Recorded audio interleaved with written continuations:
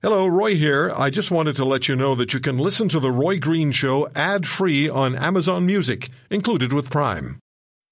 Sign up to The Economist for in-depth curated expert analysis of world events and topics ranging from business and culture to science and technology. You'll get the weekly digital edition, online-only articles, curated newsletters on politics, the markets, science, culture and China, and full access to The Economist Podcast Plus. The Economist is independent journalism for independent thinking. Go to economist.com and get your first month free. Now let's continue and let's stay with this issue of energy, Canadian energy. And specifically, we're going to be joined now by Stephen Buffalo, President and CEO of the Indian Resource Council, First Nations involved in exploration and the production and sale of oil and natural gas. So tell us, please, remind everybody, and we have new listeners all the time, remind us of what it is the IRC does. What do you do? Okay, we're the Indian Resource Council of Canada is a national organization that advocates on behalf of First Nations that have oil and gas production, and it's our mandate's starting to swell a little bit to pipelines and just really basically natural resource development. And we've been around since the 80s and working with the federal government, the provinces to really take advantage of the opportunities that were in the ground. And let me tell you, Roy, our First Nations definitely needed this resource. Our communities under the Indian Resource Council have benefited. If the listeners don't understand what the communities are stuck being under the Indian Act, creating your own source revenue is a key motive to promote your own programs and deal with some of your own community initiatives. And, so oil and gas is a big component to our communities here out west and that have the opportunity to produce the hydrocarbons, yes. There's a perception among many Canadians, because of the messaging they've received, that all First Nations, everyone who's Indigenous in this country, has little use for oil and or natural gas. Yeah, it's always a discussion and it's always a debate. And now everyone with Twitter and Facebook, they have an opinion, and that's okay.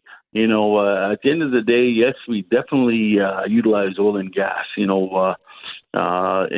to be honest, it's about efficiency. I was in the Vancouver Harbor in the Musqueam Nation area. And I saw the local fishermen coming in. Let me tell you, they weren't paddling. They had high-powered motors pushing that boat in. A lot of our community members that still do trapping, 9 times out of 10, it's on a nice snow machine or a nice ATV, all-terrain vehicle that gas-powered. And again, it's just about efficiency, and it's the advancement. And I know.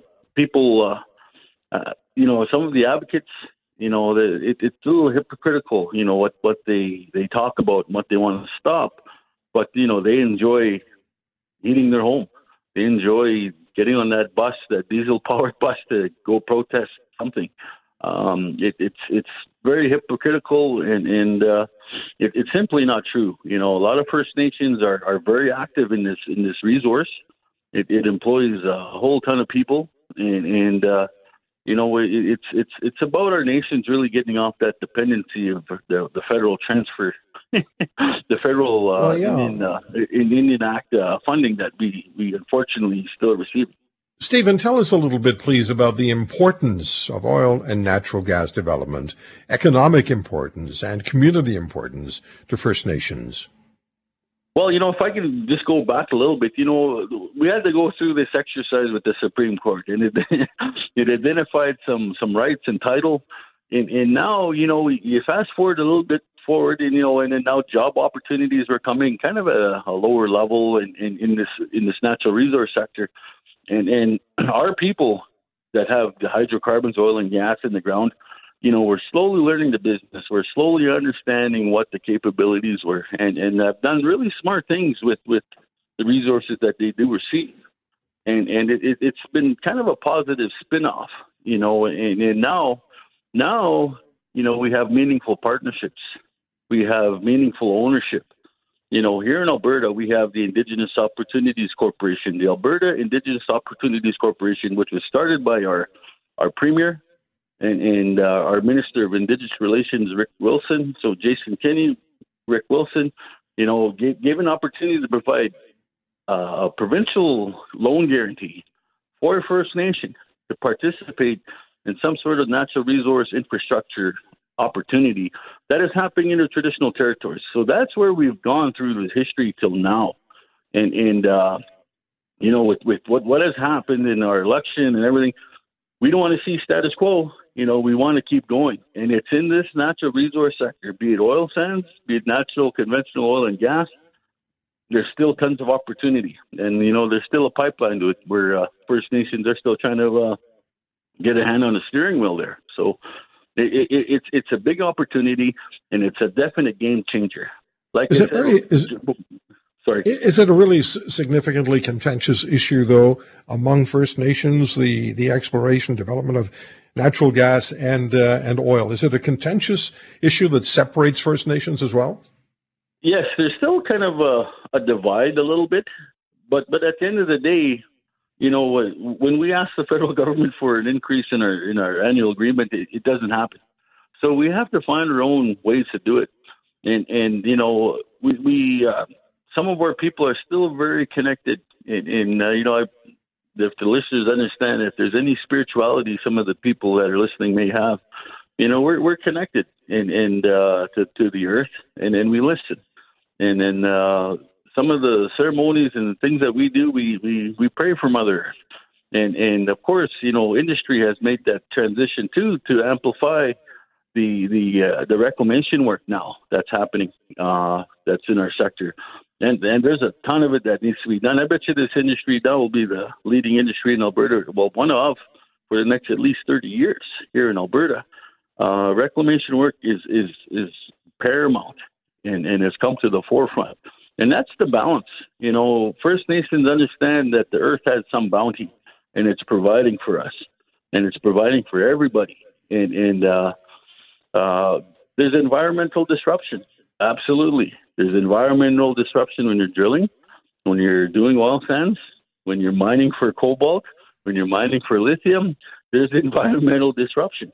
But, the work in the end with the reclamation work, that's really what we're looking at. And I think we're getting better at it. We're getting more concentrated, and it's coming to the forefront.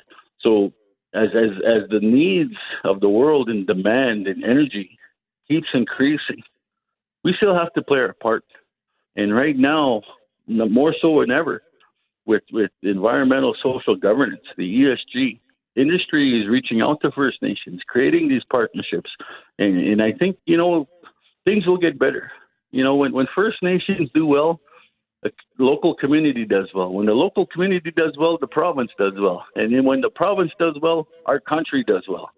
So, if we can just remove that, some of the stigmas and some of the barriers, I think we'll go a long way as long as we're continuing to produce energy in all forms. Okay, just one more question for you. Do you find that governments, federal, provincial governments, so maybe we should start with the federal government, do you find that they marginalize the Indian Resource Council, marginalize what you're doing, try to push you aside and make you seem to be not as significant as you are as far as a player is concerned? It's a really tough question, but in honest opinion, yes, I think they do. We're federally funded, and we advocate for the nations that produce oil and gas in that regard. And we've been seeing the same level of funding for the last 17 years. So but ultimately we with this just transition, obviously our mandate has to change. We got to find things to do greener. We have to, and then right now with the province, we negotiated $100 million in site reclamation program here in Alberta. So on First Nation lands, we identified 3,600 wells that need to be reclaimed. And the province, through this big program with the federal government, we were able to get that going and get a lot of our young people working and more importantly, reclaim the land. So, it's like we would. I don't think the First Nations of Alberta would have got that if we weren't banging on Jason Kenney's door, and say, hey, come on, we're falling through the cracks through your program here. Our contractors aren't getting any work. And he fortunately came through and then supported the initiative. So, you know what? But on the big political front, again, things have to change because, our Prime Minister wants it changed. Well, our Prime Minister wants many things. Yeah, it's really hard. Yeah. But in the same sense, though, you look at the price of the commodities today, and I know right. Now that we have these partnerships, now that we're equity owners in some of these companies and initiatives, it's going to help First Nations. And again, if there's a way we can get off of the dependency of the Indian Act and that federal funding, I think we'll go a long way. If you want to hear more, subscribe to The Roy Green Show on Apple Podcasts, Google Podcasts, Spotify, Stitcher, or wherever you find your favorites. And if you like what you hear, leave us a review and tell a friend. I'm Roy Green. Have a great weekend.